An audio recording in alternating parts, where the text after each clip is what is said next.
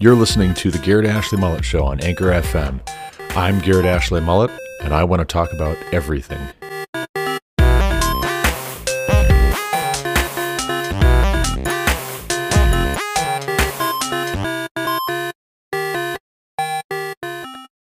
Then Elisha the prophet called one of the sons of the prophets and said to him, "Tie up your garments and take this flask of oil in your hand and go to Ramoth-Gilead. And when you arrive, look there for Jehu, son of Jehoshaphat, son of Nimshi, and go in and have him rise from among his fellows and lead him to an inner chamber.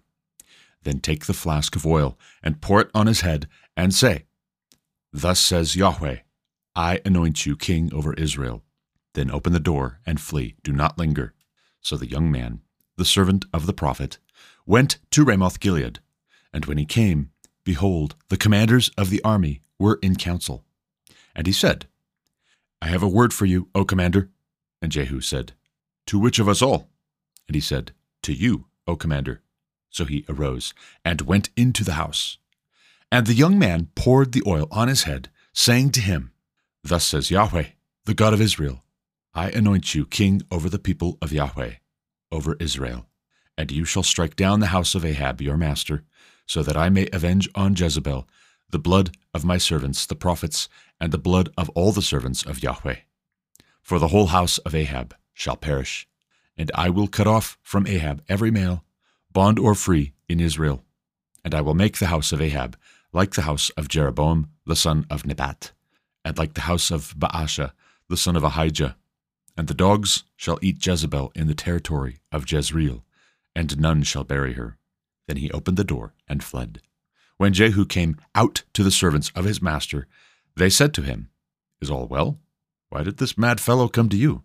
And he said to them, "You know the fellow and his talk." And they said, "That is not true. Tell us now."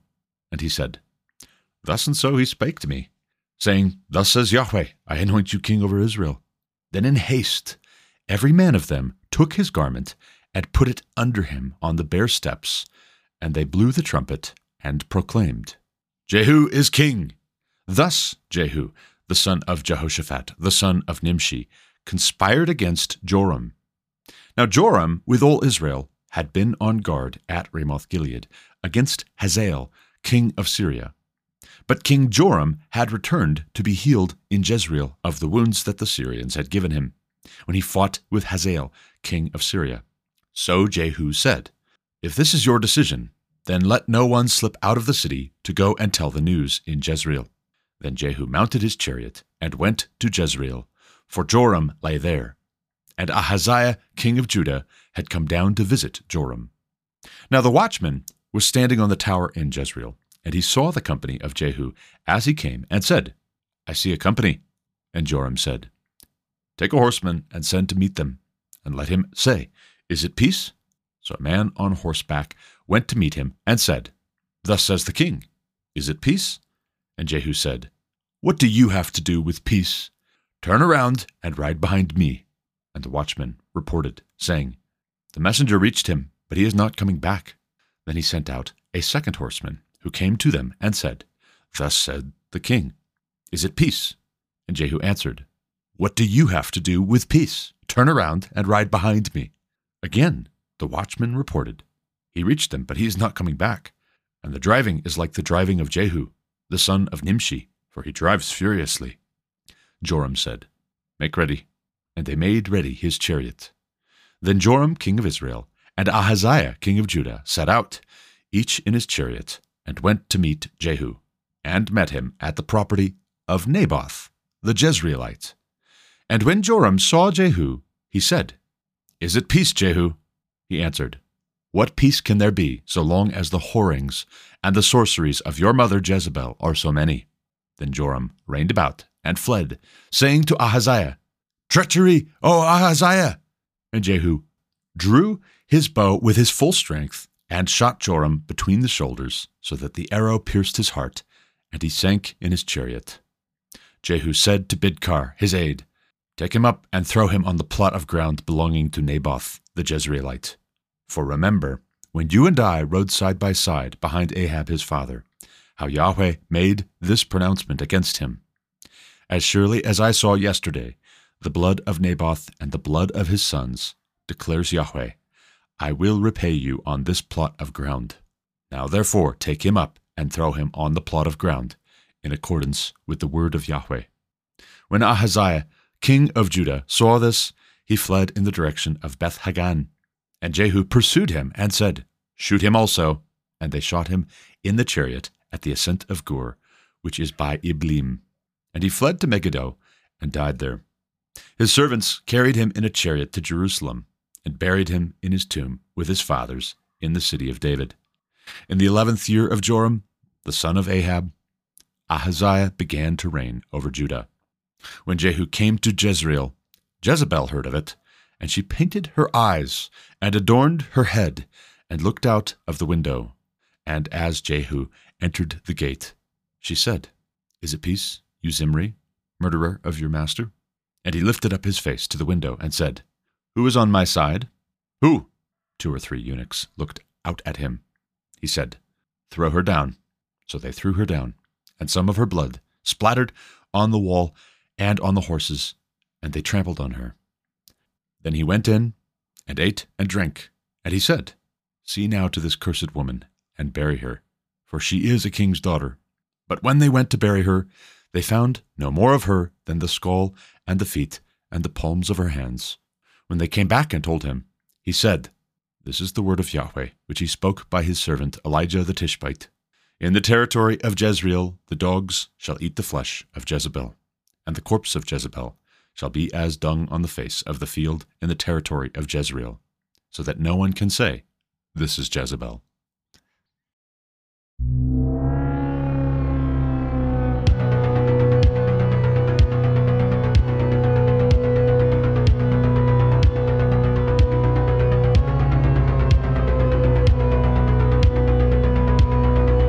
Welcome back to the Garrett Ashley Mullet Show. This is Garrett Ashley Mullet coming to you from Greeley, Colorado for episode 805 of this podcast. Today is Friday, January 26th, 2024, and I just read for you 2 Kings chapter 9 in the Old Testament. We'll talk about what it is that we just read here in a moment, but also in this episode. We'll be talking quite a lot about the showdown that is shaping up on the border between Texas and Mexico, a showdown between Texas National Guard and Border Patrol at a federal level, directed by current President Joe Biden. There's a lot to talk about with regards to the back and forth, the news cycle from yesterday and from the past week. It's pretty spicy stuff, and it's hard telling what's going to happen as a result of this game of chicken. We're going to talk through what Douglas Murray's opinion about it all is, what Ben Shapiro's opinion is, some questions posed to John Kirby by Peter Doocy, where Republican governors across the U.S. are lining up, what they're saying, and I'll talk a little bit about where I think this is going or where it could go. But before we get into all of that, let's talk about 2 Kings chapter 9. Jehu is anointed king of Israel, and this is a different way of selecting, appointing, raising up, instituting an authority than I've ever heard discussed or given any mention to in the political theology of a lot of Americans, as formed, as shaped, as influenced, to the extent that it has been developed at all, by American evangelicalism. The mainstream of American evangelical Christian leadership prefers to focus on David, for instance, being anointed while Saul is still king over Israel, and the emphasis is that David does not become king just because he's been anointed king. As a matter of fact, he is anointed, and he is in Saul's service, and he is hunted by Saul. Saul is insanely jealous of David because other people, in particular women of Israel, sing songs about how Saul has slain his thousands of their enemies and David his 10,000s. Saul tries to kill David and eliminate a rival, eliminate his successor, as if that would stop God's plan from being brought to fulfillment. David, for his part, has a couple of opportunities to remove Saul, but he doesn't. And his reason given every time he passes up an opportunity to eliminate Saul is that Saul is God's anointed, and he's not going to stretch out his hand against God's anointed. Now, about that, Saul is God's anointed, as in he was anointed by the prophet Samuel specifically to be king over Israel. When Israel demanded of Samuel a king, give us a king, make us a king, like the nations around us, Saul was God's choice as well. But that doesn't mean that every king, either of Israel or of Judah or of the nations, is the Lord's anointed. Some anoint themselves. Some appoint themselves. Say, for instance, Hazael in Syria sees that, hears that his master Ben-Hadad is going to recover from an illness, and he takes matters into his own hand and murders the king. He murders Ben-Hadad, who is king over Syria, and then he becomes king. Is he the Lord's anointed? There's no description of him as such that I caught. Maybe I missed it. If you caught it, let me know. But then also, in the case of various of the kings in Israel and Judah, more specifically, we have it being anticipated that so-and-so is going to become king. It's said that so-and-so is going to become king at various times. It's foreknown, it's foretold through the prophets at various junctures what's going to happen next. Say, for instance, when Solomon is king, the judgment on his idolatry, his being led astray by his many foreign wives to worship of their gods, facilitating at first and then participating ultimately in the worship of their gods. The judgment is that in his son's day, the kingdom will be taken away from the household of David, from Solomon's son, Rehoboam, and given to his servant. And so it's known that Jeroboam is going to be king and that this is from God. But that doesn't mean that everybody who follows in the succession line of Jeroboam or Ahab is to expect that they will be king over Israel forever. Just like in the case of Saul.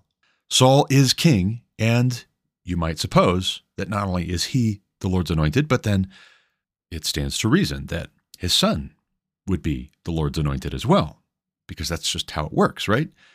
The oldest son of the previous king, when the previous king passes away, the oldest son inherits the throne, but not always, except when he doesn't. Except when that's the end of the line for this family and they've disgraced themselves. They have made a mess of the country. They've governed it poorly. They've governed it faithlessly.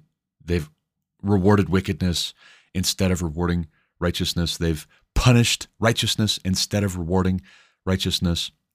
Saul did that. His son actually was a really decent, upstanding man from everything we see in the text. Jonathan was an excellent man. Ishbosheth, not so much.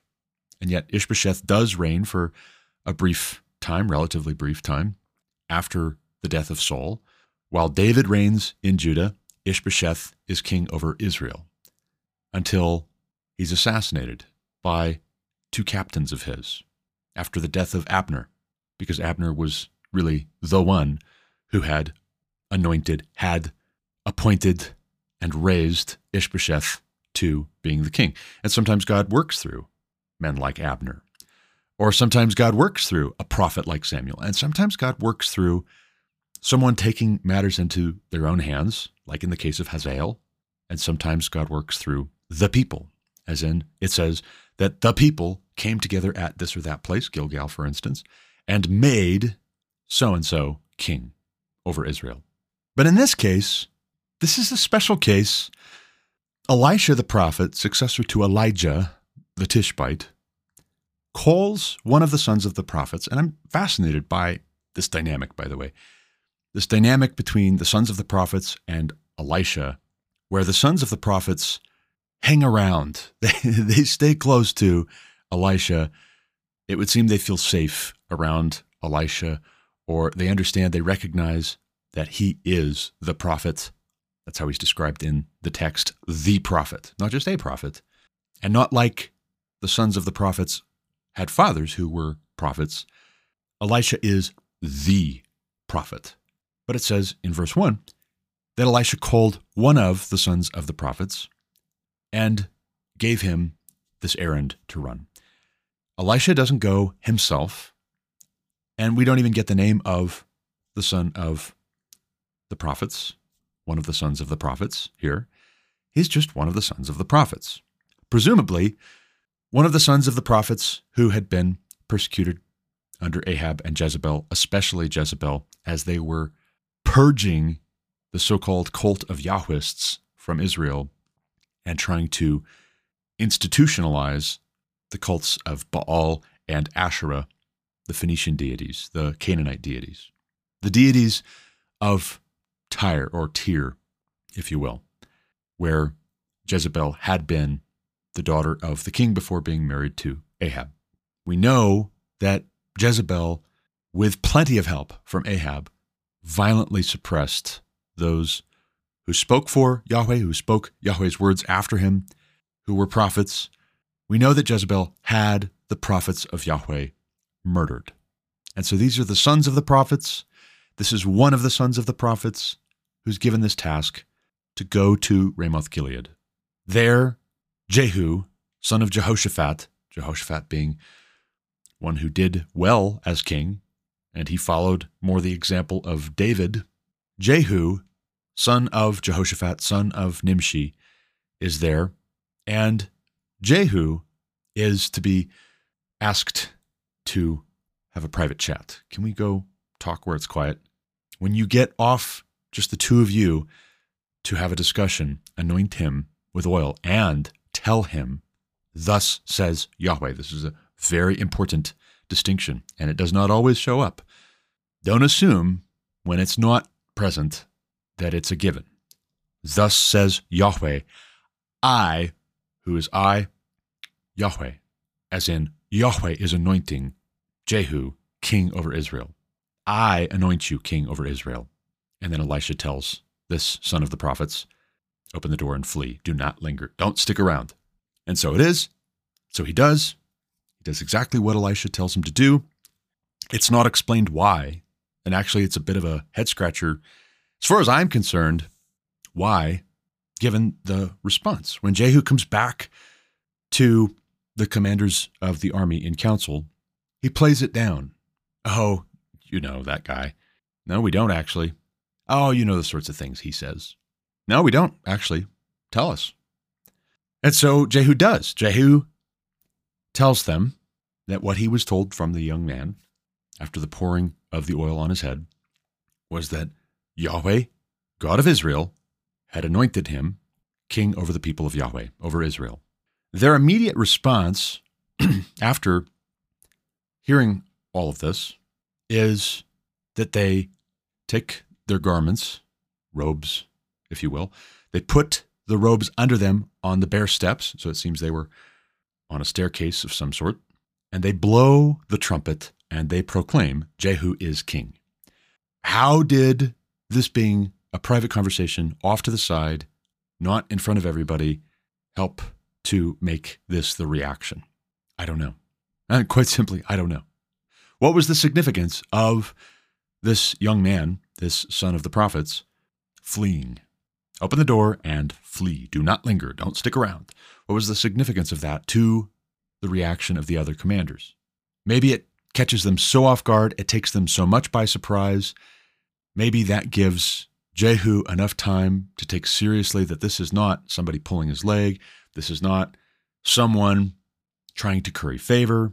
In fact, this is a very dangerous thing to say, and all the more if it's not a test, if it's not some flattery, if it's not somebody trying to wish cast a regime change in Israel. Maybe Jehu, before he returns to the commanders, is able to compose himself a little bit, come to terms on some level with what just happened. What was that? Really? And maybe that bears some consideration with how it is that the other commanders respond, that they immediately all together recognize him as king. They blow the trumpet and they proclaim Jehu is king. So God has anointed Jehu, and now these commanders have confirmed and they recognize that God has anointed Jehu to be king. But then next, Jehu says, if this is your decision, that is, if it's your decision to ratify and to agree with God, if this is your decision, let no one slip out of the city to go and tell the news in Jezreel. Jehu gets in his chariot, goes to Jezreel, for that's where Joram is. That's where he is recovering from an illness after an injury. Ahaziah, king of Judah, very recently having been made king of Judah, or so it seems. I believe that's what is being indicated. Ahaziah is there to visit. Here comes Jehu with his retinue, and they see Jehu coming furiously, or the watchman sees Jehu coming furiously, driving like a crazy person, driving pell-mell, very aggressively, with the utmost determination. They send messengers out to meet him when he's still a ways off. Do you come in peace? The messengers are not sent back, which is a bit ominous, right? If the answer is yes, I come in peace, you probably send the messengers back to report, yeah, he comes in peace. Instead, Jehu says, get behind me, as in, you work for me now. So he's already beginning to take this kingship business seriously, as far as directing those who were just 5 minutes ago taking orders from Joram. Joram, after the second messenger doesn't come back, says, make ready. They make ready his chariot. He's not in the best of shape, but he's going to go out to meet Jehu personally. He goes out along with Ahaziah, king of Judah, each in their chariots. This is a very dramatic scene, something like a showdown. Chariots were a big deal back then. They were the tank of the ancient world, and so it's almost like these two guys jump in their tanks. They're going to go out and meet Jehu in his tank with his retinue, probably right there with him.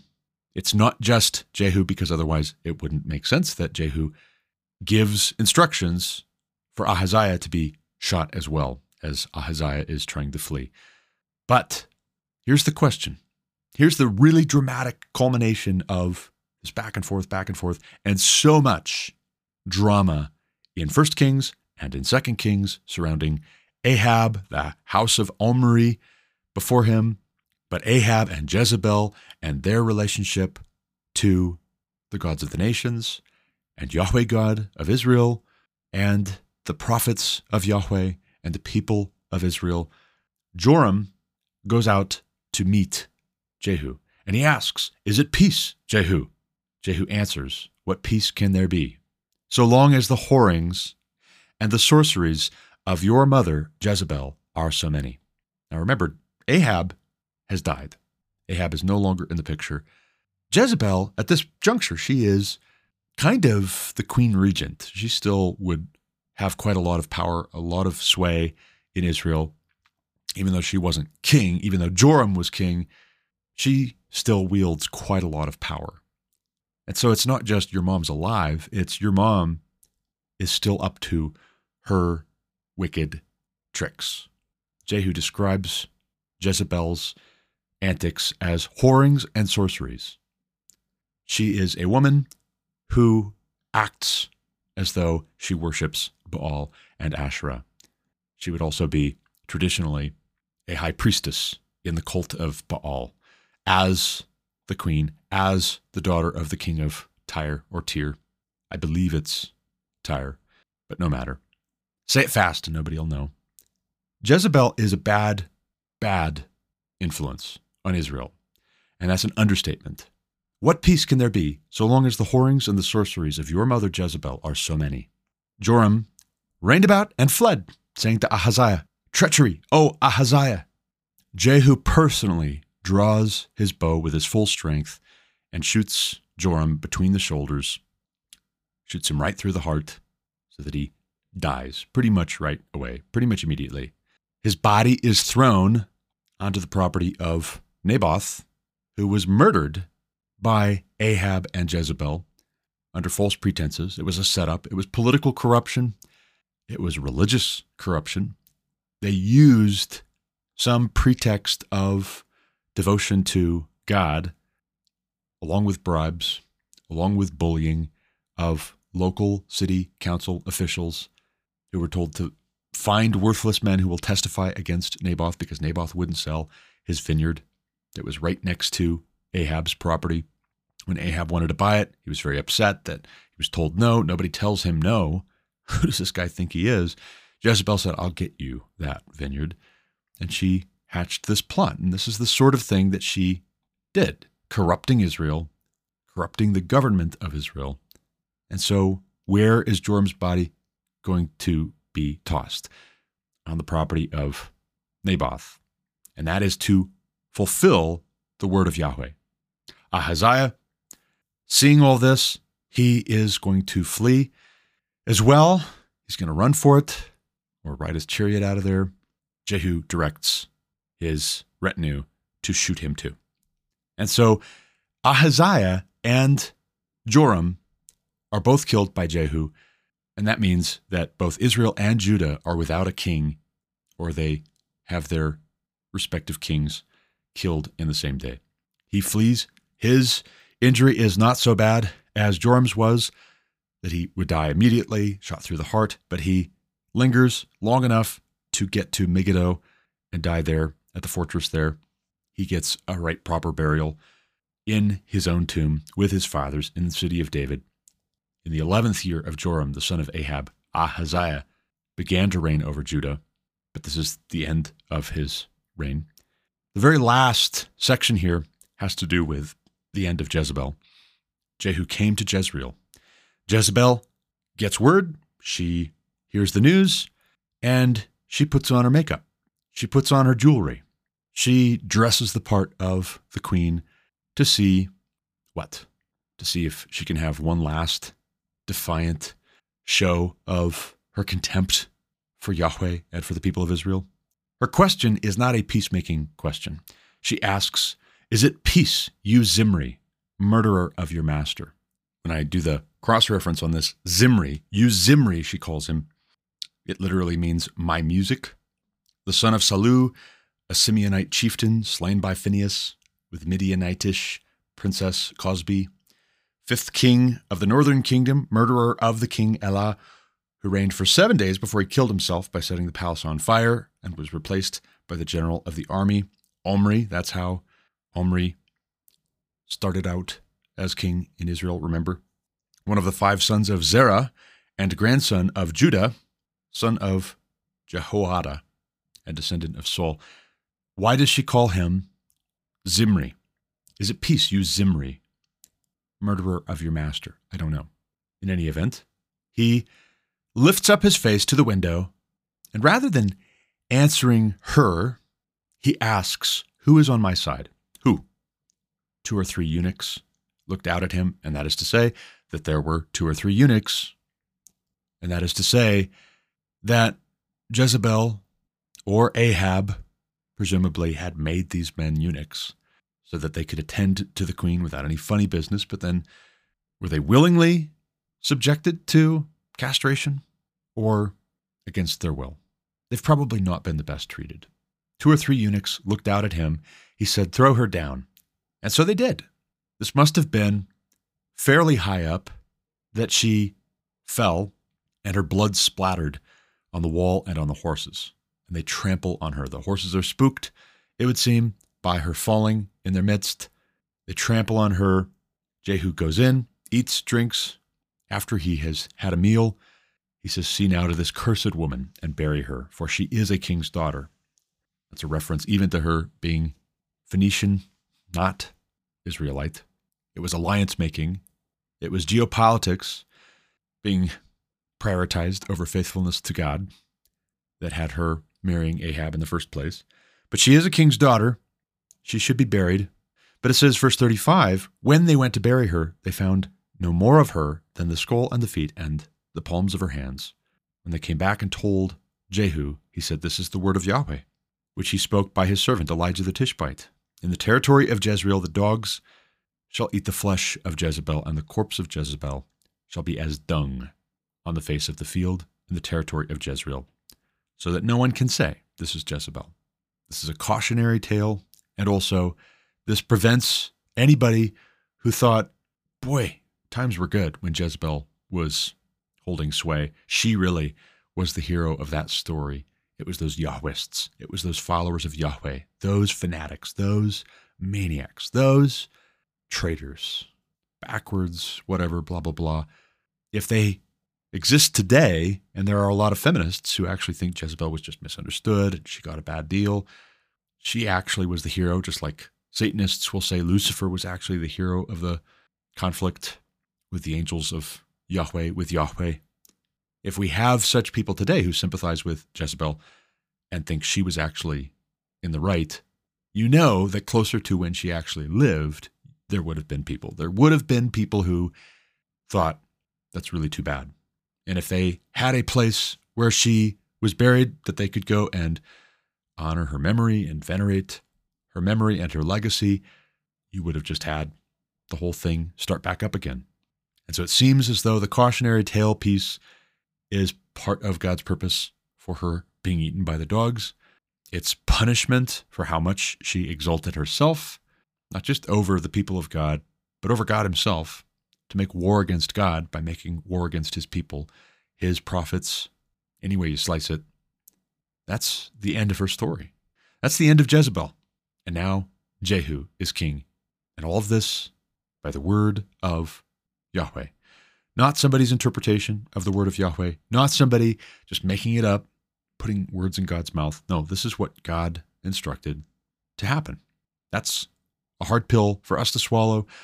And that's because a lot of us are very soft and very naive.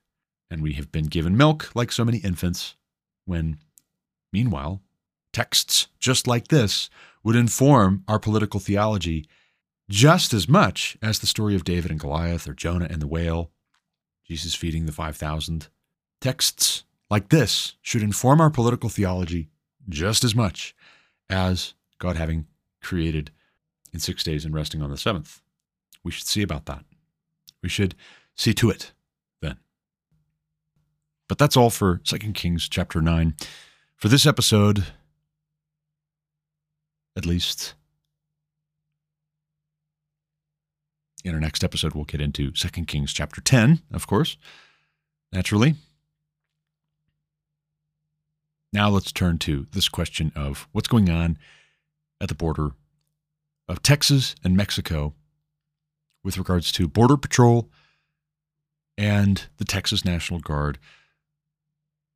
Joe Biden, President of the United States, on the one hand, and Greg Abbott, Governor of the state of Texas, on the other hand. I'm going to play for you to start off our consideration of this, a clip from a bit of reporting from Chris Enlow over at The Blaze, highlighting a exchange between Peter Doocy from Fox News and John Kirby with the Biden administration, asking some questions back and forth about now what? What's going to happen next with this disagreement, this conflict? I'll play for you cut one here before we comment on it. Here it is. Take a listen. Why are you guys making it easier for people to enter the country illegally? I don't believe we are. Why do you think we are? Well, you guys sued to cut razor wire that was put in place by Texas officials. So that the Border Patrol could actually do their jobs. But keep going. Well, you won in court, so now what? The Border Patrol Union president is saying the Supreme Court's decision is going to undoubtedly encourage more illegal immigration. Do you guys know better than the Border Patrol Union? The Border Patrol needed access. And that's why we sued to get rid of that razor wire, so that they could do their jobs. And you know what would also help them do their jobs, Peter? More Border Patrol agents. There's an idea. And if you go back to the supplemental request that we put in, there's money in there for some 1,300 additional Border Patrol agents. We want to help them do their jobs. We want to give them more resources. And the answer we keep getting back from House Republicans is no, no, no. Does razor wire work? Does razor wire work for what? Does it work for the Border Patrol to allow them to have the access they need to be able to better process people that are trying to get across the border? I don't think so, and that's why we asked for it to be removed. And the audio clips out right there, but I'm pretty sure he was going to say removed. That's why we asked for it to be removed. Now, it's interesting. It's an interesting back and forth, an interesting exchange. John Kirby is being intentionally vague as to what does it work. What do you mean? Does it work for allowing Border Patrol to do their job? But wait a second. What is the job that Border Patrol is being asked to do? Is Border Patrol being asked to stop people from illegally entering the country without permission? Is that what they're being asked to do? In that case, if that's what their job is, then the razor wire actually helps them to do their job. Oh, but wait.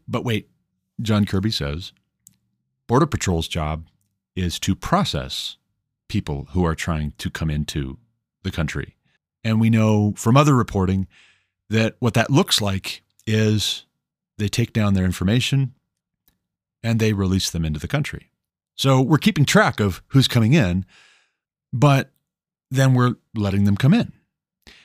What's the purpose of patrolling the border? Is the purpose of patrolling the border to actually secure the border? That's really what this comes down to. That's really the conflict between Texas and the Biden administration right now. On the one hand, patrolling the border is to the end of keeping people from illegally crossing into this country, period. And oh, by the way, we wouldn't have so many people coming through Mexico, coming through Central America, up from South America, and coming from all over the world. You have to know that. You have to understand it's not just Latin Americans, it's people from Africa, it's people from the Middle East, it's people from Asia, it's people from everywhere, all over the world, who are pouring across the border. They're coming up through Mexico because when they get across the border, the Biden administration has signaled to the world that they'll be processed and then they'll be released into our country. They might be given a court date, sure, with an immigration judge, but then what if they just don't come to that appointment? And the more and more there are, the less and less reasonable it is to suppose that they're going to be found, they're going to be tracked down. That will also get turned into, has been turned into some racist thing. Say, for instance, in November, if Trump is elected to be president again for another 4 years, and he strongly favors identifying who has come into the country illegally and deporting them, sending them back to the countries that they came here from, and not letting them come back in again, that will be, has been, that's why I know it will be again, portrayed as racist and somehow un-American. But then that is to say, too, that the Biden job description for Border Patrol agents is catch and release. Apprehend, identify, document, and let them carry on. Texas, meanwhile, the state of Texas, governed by Greg Abbott, they have a very, very different view of the purpose of patrolling the border. And razor wire helps to accomplish their purpose, which is we don't let you into our country.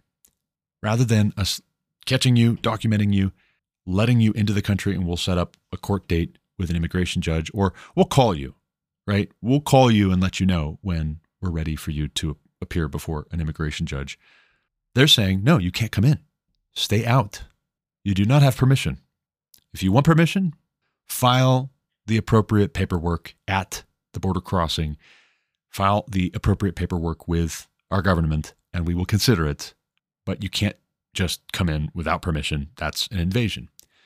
As alluded to by Peter Doocy, the Supreme Court weighed in on this and said, surprisingly, shockingly, in a 5-4 decision, which saw John Roberts and Amy Coney Barrett, both appointed by Republican presidents, first George W. Bush and then later Donald Trump, respectively, siding with the liberal justices to say, yes, actually, the Biden administration, Border Patrol can remove the razor wire, but the whole claim is predicated on that's actually going to help Border Patrol do their job. But wait, what is Border Patrol's job here?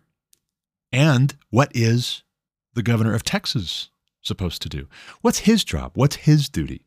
Does he not have a job? Does he not have a duty with regards to the border of his state as pertains to illegal immigration? Does he have no authority? Does he have no jurisdiction? If he does have authority and jurisdiction here, is his any less weighty? Is it more weighty?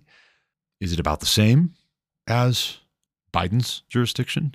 That's the conflict. That's the setup. But to Peter Doocy's point, you're making it easier for people to enter the country illegally. That's really what this boils down to for Republicans. You can say, well, we asked for money to hire 1,300 more Border Patrol agents, but that's misleading. When the job description you're giving to Border Patrol agents, the more and more of them you have is going to be just to process more and more illegal immigrants and to catch and release, let them into the country.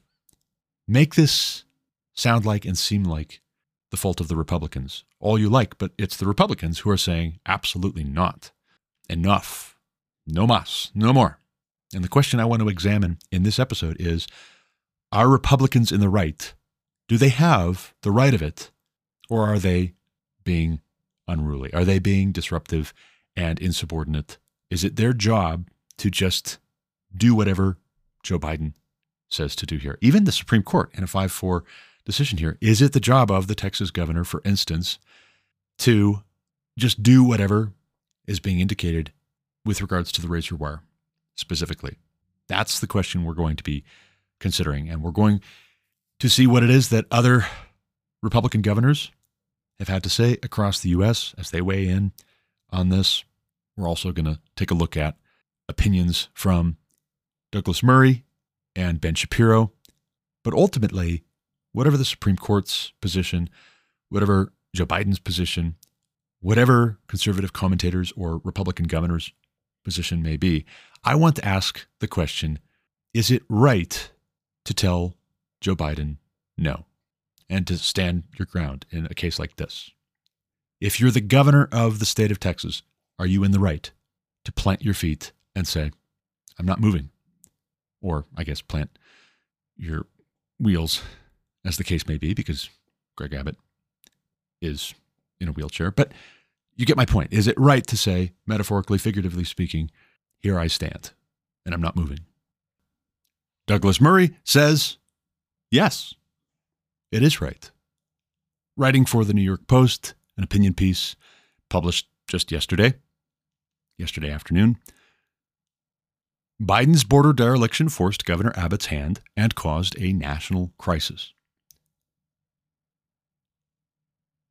Who do you think said this when asked about the southern border and the issue of sanctuary cities? Quote, you have to have a federal government that can enforce laws. This administration has been fundamentally derelict in not funding any of the requirements that are needed even to enforce the existing laws. Would he allow cities to ignore federal law? No. It may seem surprising, but that was Joe Biden way back in 2007 during the George W. Bush administration. In those days, the then senator and candidate for the Democrat nomination for president was talking tough on sanctuary cities. He warned that in these cities, stores ended up closing and the cities themselves became dumpsters. So how can the same man, now in the position of president himself, have brought America to the state we are now in? Just how bad the situation is was made clear this week with Texas Governor Greg Abbott's declaration. Abbott's Wednesday statement should be seen not as a fly-by-night news story, but as a detonation under the body politic of America. That he felt the need to do it tells us everything about the situation. Quote, the federal government has broken the compact between the United States and the states. Abbott's declaration began. Quote, the executive branch of the United States has a constitutional duty to enforce federal laws protecting states, including immigration laws on the books right now. President Biden has refused to enforce those laws and has even violated them. The result is that he has smashed records for illegal immigration. The governor's statement followed the U.S. Supreme Court's recent decision to allow federal officials to remove razor wire at the border installed by the state of Texas. In other words, the Border Patrol will be actively removing protections put up by the state, not just to protect the state, but to protect the whole country, including sanctuary cities like this one. The court's ruling was obviously wildly provoking to the governor, and I can't think of a more serious threat to the political order in this country than what Biden, the Supreme Court, and Abbott have now brought to pass. Because Abbott has reached for the most serious tool of any governor's arsenal, these are no mere legal games anymore. What the governor is declaring is that Texas is going to take matters into its own hands. Over 6 million people have flooded over the border in the past 3 years, which, as Abbott has pointed out, is more than the population of 33 states in this country. Yet instead of helping Texas to secure the border, the federal government has actually gone after Texas for doing so. It has dragged the state to court for daring to try to secure the border. And since the Biden administration has told the border agencies to ignore laws mandating that they detain illegal arrivals, the effect has been, as Abbott says, a mass parole into the United States. It is these people who end up on the streets of this city and many other cities from Chicago to San Francisco. It is these people who end up filling our city's hotels and shelters. It is these people who at worst commit crimes and at best undercut New York City workers by entering the black economy and making a mockery of the Democrats' own minimum wage laws for workers in the city. So what Abbott has done may seem desperate, but it is also necessary. He has declared what is happening an invasion, and he has triggered the articles that allow the rights of a state to self-defense and invoked Texas' constitutional authority to defend and protect itself. What is more, he has said that from here on, the Texas National Guard, Texas Department of Public Safety, and other Texas personnel will be acting on this authority and on state law, not federal law, to protect the state of Texas. This is a very serious breakdown in the political system in this country. To have a state governor say that federal law has broken down and that as a result his state is going to take matters into its own hands is extraordinary. Except that there is a precedent. All those cities and states that also broke away from federal law in recent decades when they declared themselves sanctuary states and cities. I suspect that Abbott will get a fair amount of pushback on his statement in the courts and in the courts of elite opinion. But where were these critics when leftist politicians went around grandstanding about the necessity of welcoming the world's poor and dispossessed? Where was the condemnation when states and cities decided to unilaterally encourage further illegal immigration into this country because they wanted to look kindly and compassionate? The answer is, it was there, such as in the statements of Joe Biden, the candidate in 2007. And then nothing happened. People might have condemned sanctuary state announcements, but little to nothing was done about them. And it never is, because in the realm of illegal immigration, there is never any price to pay for encouraging it. The true political pressure is only put on people like Abbott, who are trying to enforce the laws of the land. Of course, when they run for election, candidates such as Biden will occasionally talk a tough game, but they act the other way. It is as though the water on illegal migration only flows one way. There is no other area in public life where the decisions that need to be made are so tough in the short term, and no policy decision that is easier to put off for the long term. Yet the putting off is exactly what makes it worse. There's an ominous note around Abbott's declaration, but it is also a necessary one, and I hope amid all the criticism, people will remember it wasn't Abbott who brought America to this point. It was Biden and all the other politicians who said one thing only to do another. And that is well said. That is well said by Douglas Murray, author of The Madness of Crowds and The Strange Death of Europe. He would know a thing or two about immigration policies run amok, destabilizing countries. Say, for instance, his country, the UK. He's studied and written pretty extensively about these sorts of issues regarding Europe and Actually, in his book, The Strange Death of Europe, he said the United States was only maybe a couple of decades behind Europe. With how bad things have gotten in Europe, the U.S. will get there in short order because the U.S. is taking its cues from European elites, or our elites anyways, are taking their cues from European elites. And unfortunately, that is very much on display at the WEF in Davos, Switzerland, for instance. They get together and discuss how it looks like they should get ready for round 2 of Trump being president of the United States. That's probably what's going to happen, and they're very concerned about it. But then that is to say that they're very concerned about Americans reasserting our right to be America, to be the United States of America in a distinct way, our right to exercise the rights of a sovereign people. We have the right to exercise our rights to protect our country, to protect our borders. That they would deny that puts them on the wrong side of history. It's harebrained and egotistical, and they should be told to mind their own business.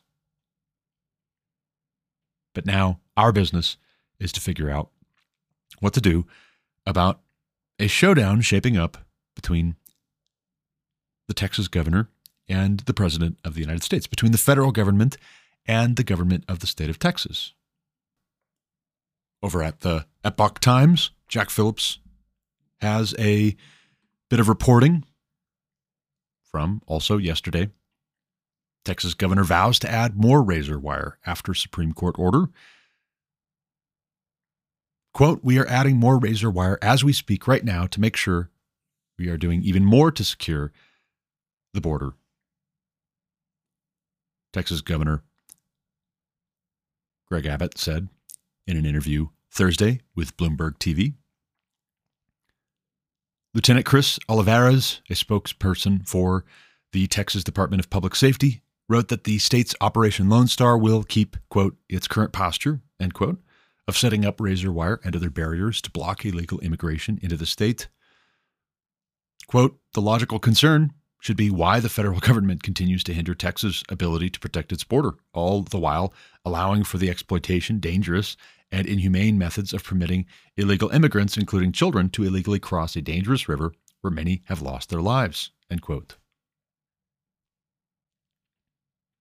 Earlier this week, the U.S. Supreme Court sided with the Biden administration when it granted an emergency appeal to allow federal agents to cut the razor wire. The 5-4 order allows federal agents to only cut the razor wire, and it does not prohibit Texas from setting up the wire, some legal analysts have noted.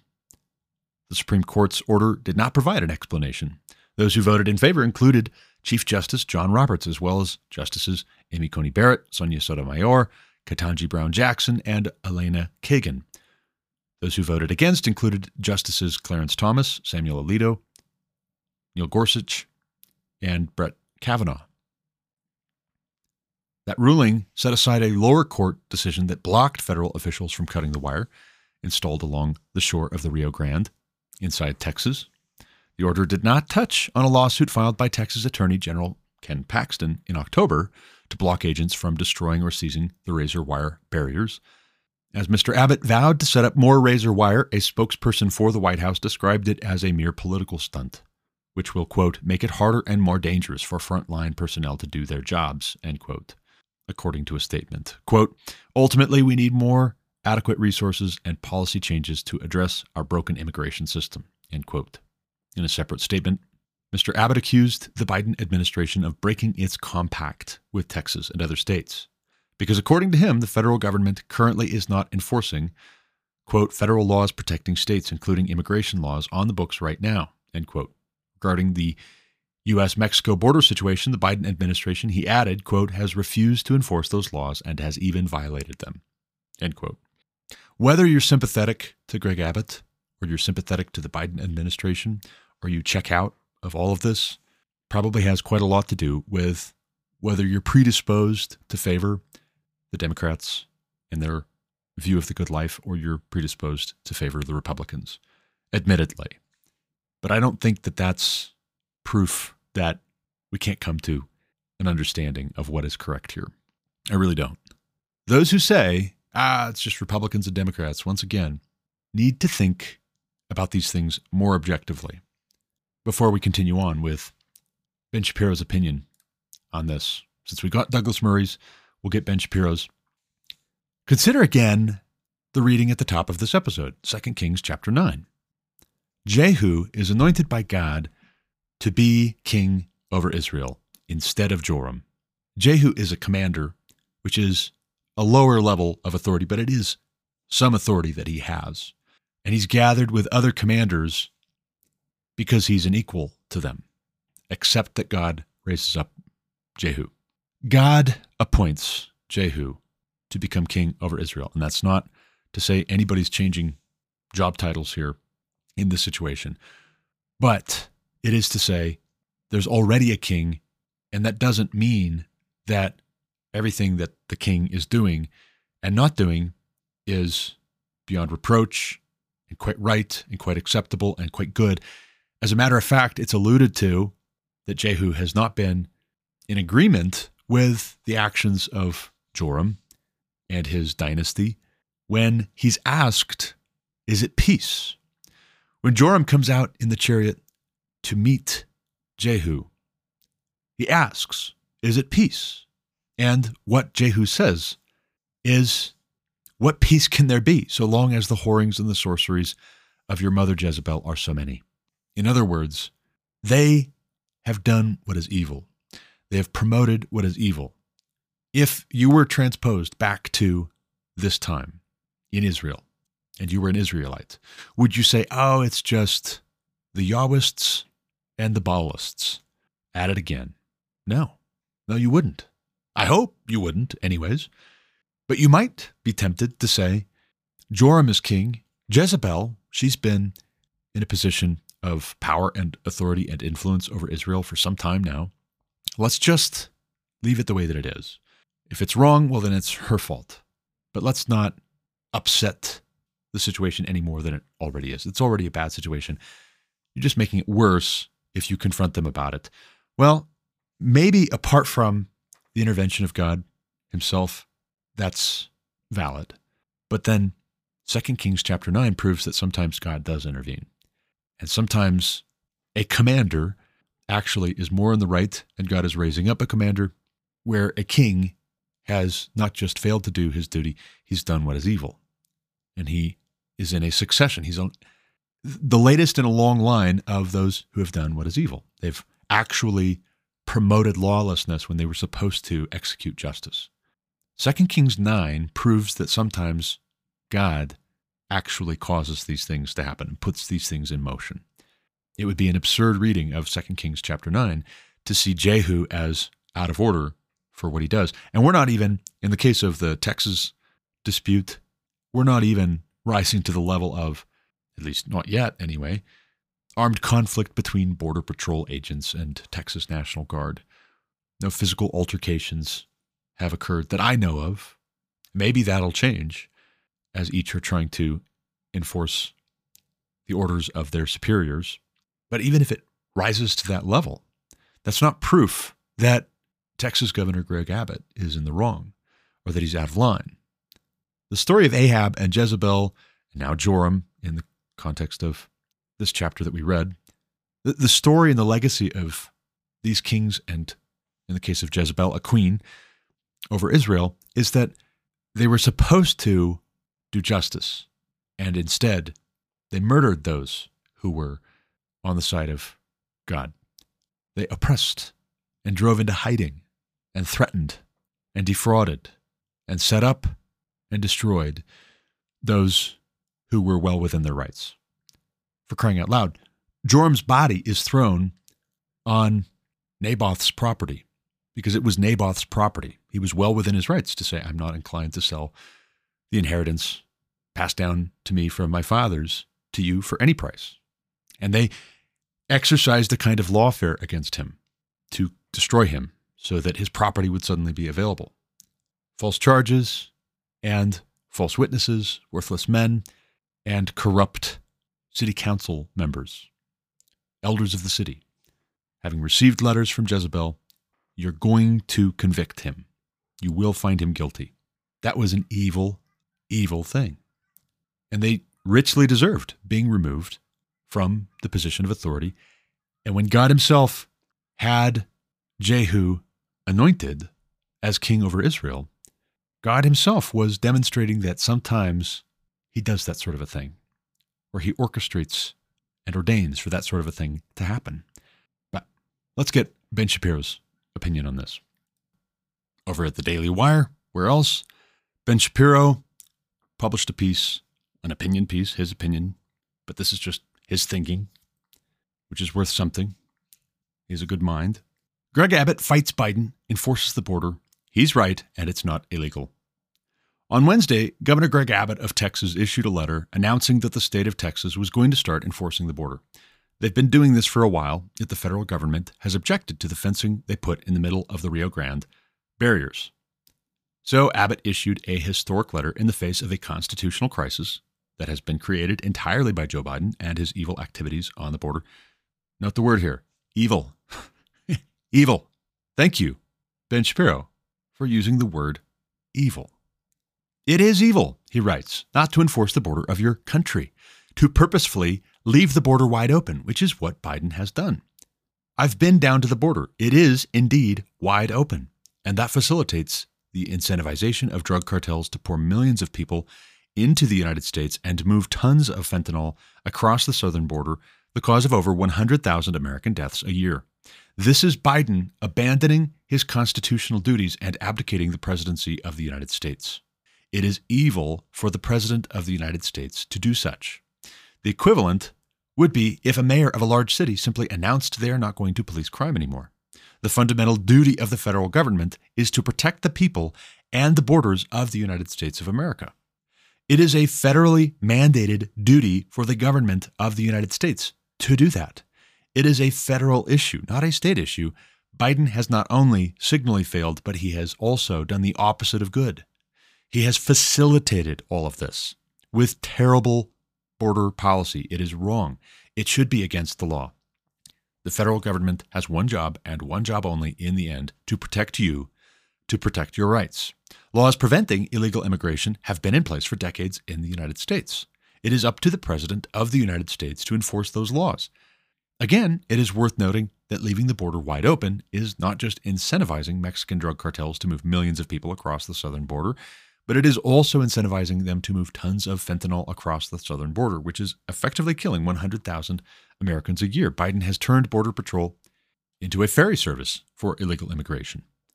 Members of Border Patrol will openly say that is what they are now. Their job used to be to track down people who were illegally crossing the border so they could be detained and then deported. Now their job is to act as a facilitation service for illegal entry into the country. The first part of Greg Abbott's letter reads, "The federal government has broken the compact between the United States and the states. The executive branch of the United States has a constitutional duty to enforce federal laws protecting states, including immigration laws on the books right now. President Biden has refused to enforce those laws and has even violated them. The result is that he has smashed records for illegal immigration. Despite having been put on notice in a series of letters, one of which I delivered to him by hand, President Biden has ignored Texas's demand that he perform his constitutional duties. President Biden has violated his oath to faithfully execute immigration laws enacted by Congress. Instead of prosecuting immigrants for the federal crime of illegal entry, President Biden has sent his lawyers into federal courts to sue Texas for taking action to secure the border. President Biden has instructed his agencies to ignore federal statutes that mandate the detention of illegal immigrants. The effect is to illegally allow their en masse parole into the United States. By wasting taxpayer dollars to tear open Texas' border security infrastructure, President Biden has enticed illegal immigrants away from the 28 legal entry ports along this state's southern border bridges where nobody drowns and into the dangerous waters of the Rio Grande. That is true, Ben Shapiro writes. Drug cartels don't actually want illegal immigrants processed at these stations. Rather, They want to flood certain border points so as to draw the Border Patrol to those areas where it is their duty to care for the illegal immigrants entering the country and claiming asylum. If you take all the people spaced along the border, with very few Border Patrol agents trying to maintain eyes on miles of the border, and then you suddenly centralize the agents at one point where the illegal immigrants are rushing across, that leaves the rest of the border wide open. And that's where you get drug smugglers being shifted across by the drug cartels. Abbott continues, quote, "This illegal refusal to protect the states has inflicted unprecedented harm on the people all across the United States. James Madison, Alexander Hamilton, and the other visionaries who wrote the U.S. Constitution foresaw that states should not be left to the mercy of a lawless president who does nothing to stop external threats like cartels smuggling millions of illegals across the border. That is why the framers included both Article 4, subsection 4, which promises that the federal government, quote, shall protect each state against invasion, end quote, and Article 1, subsection 10, clause 3, which acknowledges the state's sovereign interest in protecting their borders, end quote. The failure of the Biden administration to fulfill the duties imposed by Article 4, subsection 4, has triggered Article 1, subsection 10, clause 3, which reserves this state the right of self-defense. For these reasons, I have already declared an invasion under Article 1, subsection 10, clause 3, to invoke Texas's constitutional authority to defend and protect itself. That authority is the supreme law of the land and supersedes any federal statutes to the contrary. Abbott, Ben Shapiro continues, has done nothing to violate the law thus far. Nothing. He has not violated federal law. People are accusing him of having done so because he had Texas state troopers put out razor wire in state parks. Those people don't know what they're talking about. The Supreme Court ruled recently that the federal government has the capacity to withdraw the razor wire, but they said nothing about whether the state of Texas is allowed to put up the razor wire. The Supreme Court did not rule that it was illegal for the state of Texas to, for example, put barriers in the Rio Grande. They just ruled that the federal government is allowed to remove those barriers. Anyone who says Texas is doing something illegal is incorrect. Here's the deeper issue: whether the state of Texas can unilaterally enforce immigration law even if the federal government wants them not to. In 2010, the state of Arizona passed a law called SB 1070. The law contained 4 provisions. The first provision was that it created a state-level crime for being unlawfully present in the United States. You would be prosecuted by the federal government and deported. It would be a state law crime. Second, it created a state law crime for working or seeking to work when you weren't authorized to do so. It's a federal crime for people to use a false social security number, for example, to work illegally in the United States. This created a comparative state law crime based on that. Third, it required state and local officers to verify the citizenship or alien status of anyone who was lawfully arrested or detained, an anti-sanctuary city policy. If you were a cop and you pulled somebody over, you would have to check whether they were legally here or not. And fourth, the law authorized warrantless arrests of aliens believed to be removable from the United States. So you could just arrest people, and then presumably you would turn them over to the federal government. The question on the table was whether federal preemption prevented those laws from taking effect. When a state law comes into conflict with the federal law, the state law loses. The federal law, federal preemption, is actually a little broader in that it says a federal law takes up a certain portion of the law. If it occupies that portion of the law, the state laws cannot come into conflict with it. So the court in the Arizona case found items 1, 2, and 4 were in violation of the Constitution. Justice Scalia dissented, saying today's opinion, approving virtually all of the Ninth Circuit's injunction against enforcement of the 4 challenged provisions of Arizona's law, deprives states of what most would consider the defining characteristic of sovereignty, the power to exclude from the sovereign's territory people who have no right to be there. The naturalization power was given to Congress not to abrogate states' power to exclude those they did not want, but to vindicate it. He was referring to the original reason immigration law was given to the federal government. Everybody at the beginning of the Republic was very much afraid of what has happened in the EU, where one country has open immigration policies, another says they don't want all these immigrants coming into their country, but the EU says they must accept them. So the federal government took control of this to make homogenous immigration law around the United States. where there would be freedom of travel and freedom of residency. But in order for that bargain to be upheld, the federal government actually does have to police the border. That's particularly true when laws on the books say the border must be policed. It would be one thing if the federal government had passed laws saying we basically have open immigration at this time, because presumably those federal laws would have been part of a constitution that was signed on to by the states. But it is another thing for the federal government to have laws on the books requiring policing the border and removing illegal immigrants, but the executive branch says, no, we're not going to do it because now you've abrogated the compact. Scalia said in that case, in the dissent, the reason the entire issue was federalized was to prevent open migration to one state from affecting all the states. That's basically what Greg Abbott is arguing in this letter, and he's right. That's Ben Shapiro's take, and it's hard to argue that this is not the right take. In fact, this is the right take. It's evil what Joe Biden is doing and directing to have done. It is a violation of his oath of office. Greg Abbott is fulfilling his oath of office. It's as right for Greg Abbott to be doing what it is that he is doing as it is evil for Joe Biden to be doing what he is doing. We're talking about faithfulness and treachery. It's a betrayal of the American people. It's a betrayal of the rule of law in this country to say, we're just going to facilitate. We're just going to bus these illegal immigrants. We're going to let them in. We'll process them. We'll take their information and we'll send them off into the U.S. That's the opposite of policing the border. And that's what Joe Biden is doing. And that's what Greg Abbott is saying is over and done with on his watch. I agree with Ben Shapiro. Not because he's Ben Shapiro, but because he's right. He's right that Greg Abbott is right. Meanwhile, another bit of reporting over at the Daily Wire, which you should definitely subscribe to if you don't already. Ryan Saavedra, just yesterday, highlights 25 Republican governors banding together to support Texas in its fight to secure the border. 25 Republican governors from across the country released a joint statement Thursday afternoon expressing support for the state of Texas as it fights to secure its border with Mexico.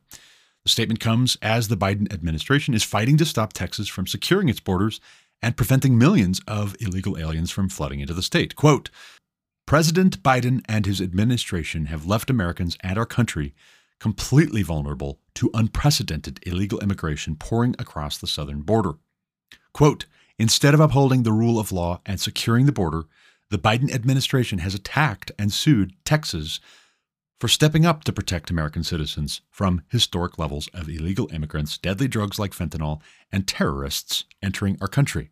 Quote, we stand in solidarity with our fellow governor, Greg Abbott, and the state of Texas in utilizing every tool and strategy, including razor wire fences, to secure the border. Quote, we do it in part because the Biden administration is refusing to enforce immigration laws already on the books and is illegally allowing mass parole across America to migrants who entered our country illegally.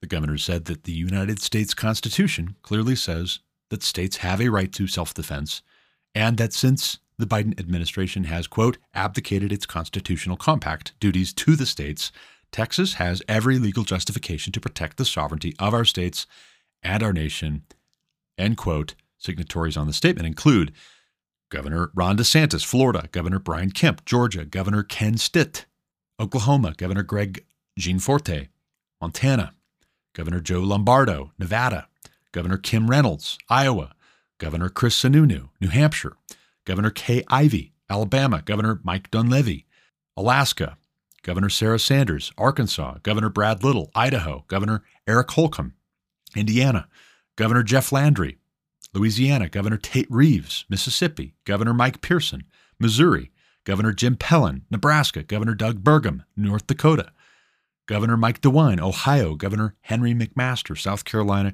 Governor Kristi Noem, South Dakota, Governor Bill Lee, Tennessee, Governor Spencer Cox, Utah, Governor Glenn Youngkin, Virginia, Governor Jim Justice, West Virginia, and Governor Mark Gordon, Wyoming.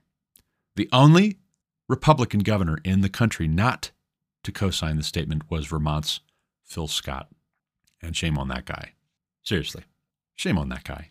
25 Republican governors agree, not because this is a Republican position, but because What it means to be a republic is that you are a nation ruled by laws, not a nation ruled by men first and foremost, where the president says, I am the law. This idea of being a nation ruled by laws is critically important, and far more is at stake than just whether we have border enforcement. What's at stake is whether we have a country, whether we are a country. That's what's being decided. And if you say, oh, it's just Republicans versus Democrats again, yeah, pick a side. Not supporting Republicans or supporting Democrats, but supporting what's right or supporting what's wrong, or saying, who can know? Studied ambiguity is what's gotten us into this mess in the first place. You want the conflict to come to a close? Get on the side of what's right. Tip the balance in favor of what is right and what is true and what is self-evidently and universally and objectively good. A nation protecting its people is correct, but it's not a nation in the abstract if the government of the nation does not fulfill its responsibilities as instituted by God for it to, namely, to reward those who do what is good, to punish those who do what is evil. It's not the job of the government to just tell you, sit down, be quiet, whatever happens to you happens to you.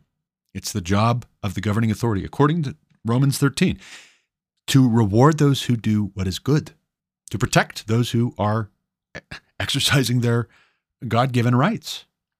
When the government becomes oppressive instead of just, we see consistently God himself stepping in to liberate a people from their oppressors when their oppressors are those who wield authority over them in, yes, even a supreme executive fashion. Because guess what? It's not as clear-cut as just whoever is the president, you do what they say. It's significant that our states have governors, and those governors are not just there to do whatever the president says. If the president is promoting lawlessness, and this president is and has been from day one, and even before he took office, even when he was vice president, he was promoting lawlessness. When he was senator, he was promoting lawlessness by emphasizing and preferring penumbra and what was unenumerated over what is clearly articulated in the Constitution. That was the beginning of the unraveling of us being a coherent people with a coherent government. For every action, there's an equal and opposite reaction. You start emphasizing that you have the right to this that's not in there, and this that's not in there, and this that's not in there.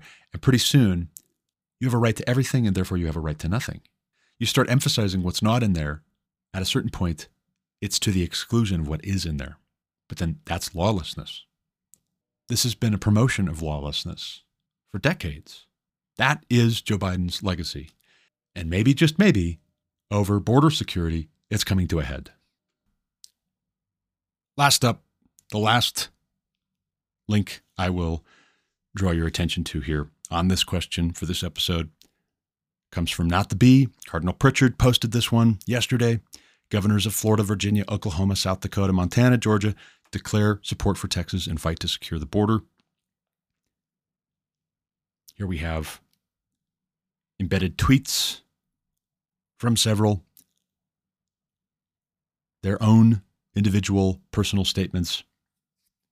Ron DeSantis tweeted out, if the Constitution really made states powerless to defend themselves against an invasion, it wouldn't have been ratified in the first place. And Texas would have never joined the Union when it did. Texas is upholding the law while Biden is flouting it. Glenn Youngkin writes that Virginia stands with Texas. Greg Abbott is doing the job Joe Biden and his border czar refused to do to secure our border. The Biden administration has turned every state into a border state. We must stop the flow of fentanyl, save lives, and secure our southern border. Governor Kevin Stitt says Oklahoma stands with Texas. Kristi Noem says Greg Abbott is exactly right to invoke Texas' constitutional authority to defend itself. The Biden administration has created a national security crisis and put Americans in danger. Their failure is an unconstitutional dereliction of duty. Greg Gianforte, governor of my home state, Montana, says Governor Greg Abbott is doing what POTUS won't. By refusing to act, President Biden is inviting cartels, illegal drugs, and human trafficking into the United States. We must secure the southern border. If you follow the link in the description for this podcast episode, the last link, you'll see, if you scroll down, a map of the United States with highlights in red, the states which so far, as of 5:28 a.m. yesterday, had come out in support of Greg Abbott and the state of Texas. As already indicated, the number grew over the course of yesterday. Between yesterday, 5:28 a.m., and today, the number has gone up to 25, with Vermont's governor still not getting with the program. John Rich tweets out Article 4, Section 4, quote, "The United States shall guarantee to every state in this union a republican form of government and shall protect each of them against invasion," end quote. Matt Walsh, meanwhile, tweeted out a picture, an old-timey lithograph, which I recognize as being Fort Sumter, which, as you'll recall, was where the Civil War started. Is this, today, what's shaping up on the border with Mexico, possibly going to be a civil war? Will it escalate to that point? Will this be the firing on Fort Sumter with federal agents by force removing Texas National Guard? Will Joe Biden try to nationalize, federalize the Texas National Guard? If so, what will be the outcome of that? It's hard to say. I don't know, personally.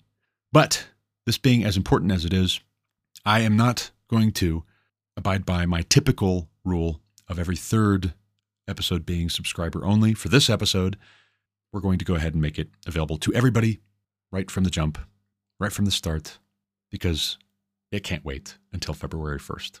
If you're not a subscriber, I would encourage you, do subscribe for 99 cents a month, and then even subscriber episodes every third in the month that they're published, you'll be able to listen to right away, immediately. You won't have to wait.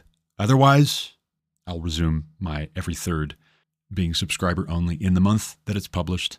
But this is a big deal. This is a really, really important moment in our country's history where we decide in moments like this what sort of a country we're going to be, whether we're going to be one nation under God, indivisible, with liberty and justice for all. You can't have liberty and justice for all when you scratch out the justice part, when you say that there is no such thing as justice, or justice is just whatever the supreme executive says is justice. The law is king. The king or the president is not the law. When kings forget that, when presidents forget that, they promote lawlessness.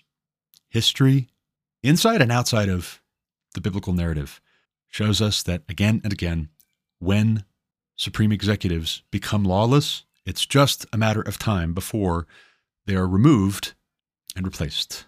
And that is not at all at odds with what Romans 13 tells us. In fact, it's because Romans 13 says that God institutes authorities. No authority exists except as instituted by God that we have to take seriously when an authority, a person in a position of authority, promotes lawlessness. We have to take that seriously. But that's all the time I've got for this episode. We will follow this story as it develops, and we'll keep on talking about it in future episodes. I trust this is not the end. It's probably just the beginning. But for now, as always, thank you for listening. Until next time, God bless. You've been listening to The Garrett Ashley Mullet Show on Anchor FM. For more content like what you just heard, subscribe to this podcast on Apple Podcasts, Google Podcasts, or Spotify. Also check out thegarrettashleymulletshow.com to subscribe to email alerts when new episodes are published. As always, you can reach me with any comments, questions, complaints, objections, or insights at garrettashleyMullet@protonmail.com.